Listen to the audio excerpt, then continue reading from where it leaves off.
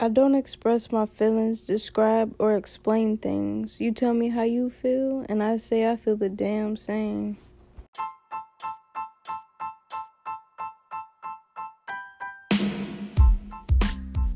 What's up, guys? I'm Slim, and welcome to my poetic world filled with sassy, silly, and sexy stories that you can relate to. Come vibe with me.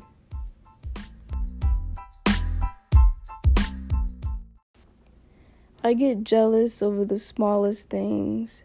I get mad over the simplest things. But I know my place, so stay in your lane. I get bored super fast. Step up your game. That old shit doesn't last.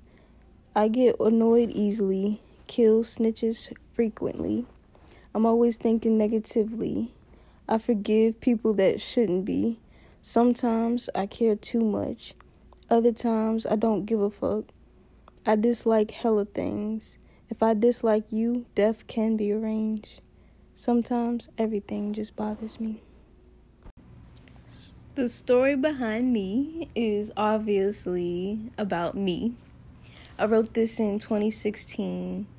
And, okay, so I was, really shy. I mean, I'm still am sometimes, but I was worse in high school and stuff. So the part where I said I don't express my feelings, describe, or explain things. You tell me how you feel, and I say I feel the damn same. That was really true. I was like a yes, no, and laugh type of person. That's literally all you would get from me. I would not say anything other than that. So yeah, if you be like, oh yeah, you cool, I like you, I'm like, yeah, me too. Even if I didn't. Thanks for listening to Slim's World.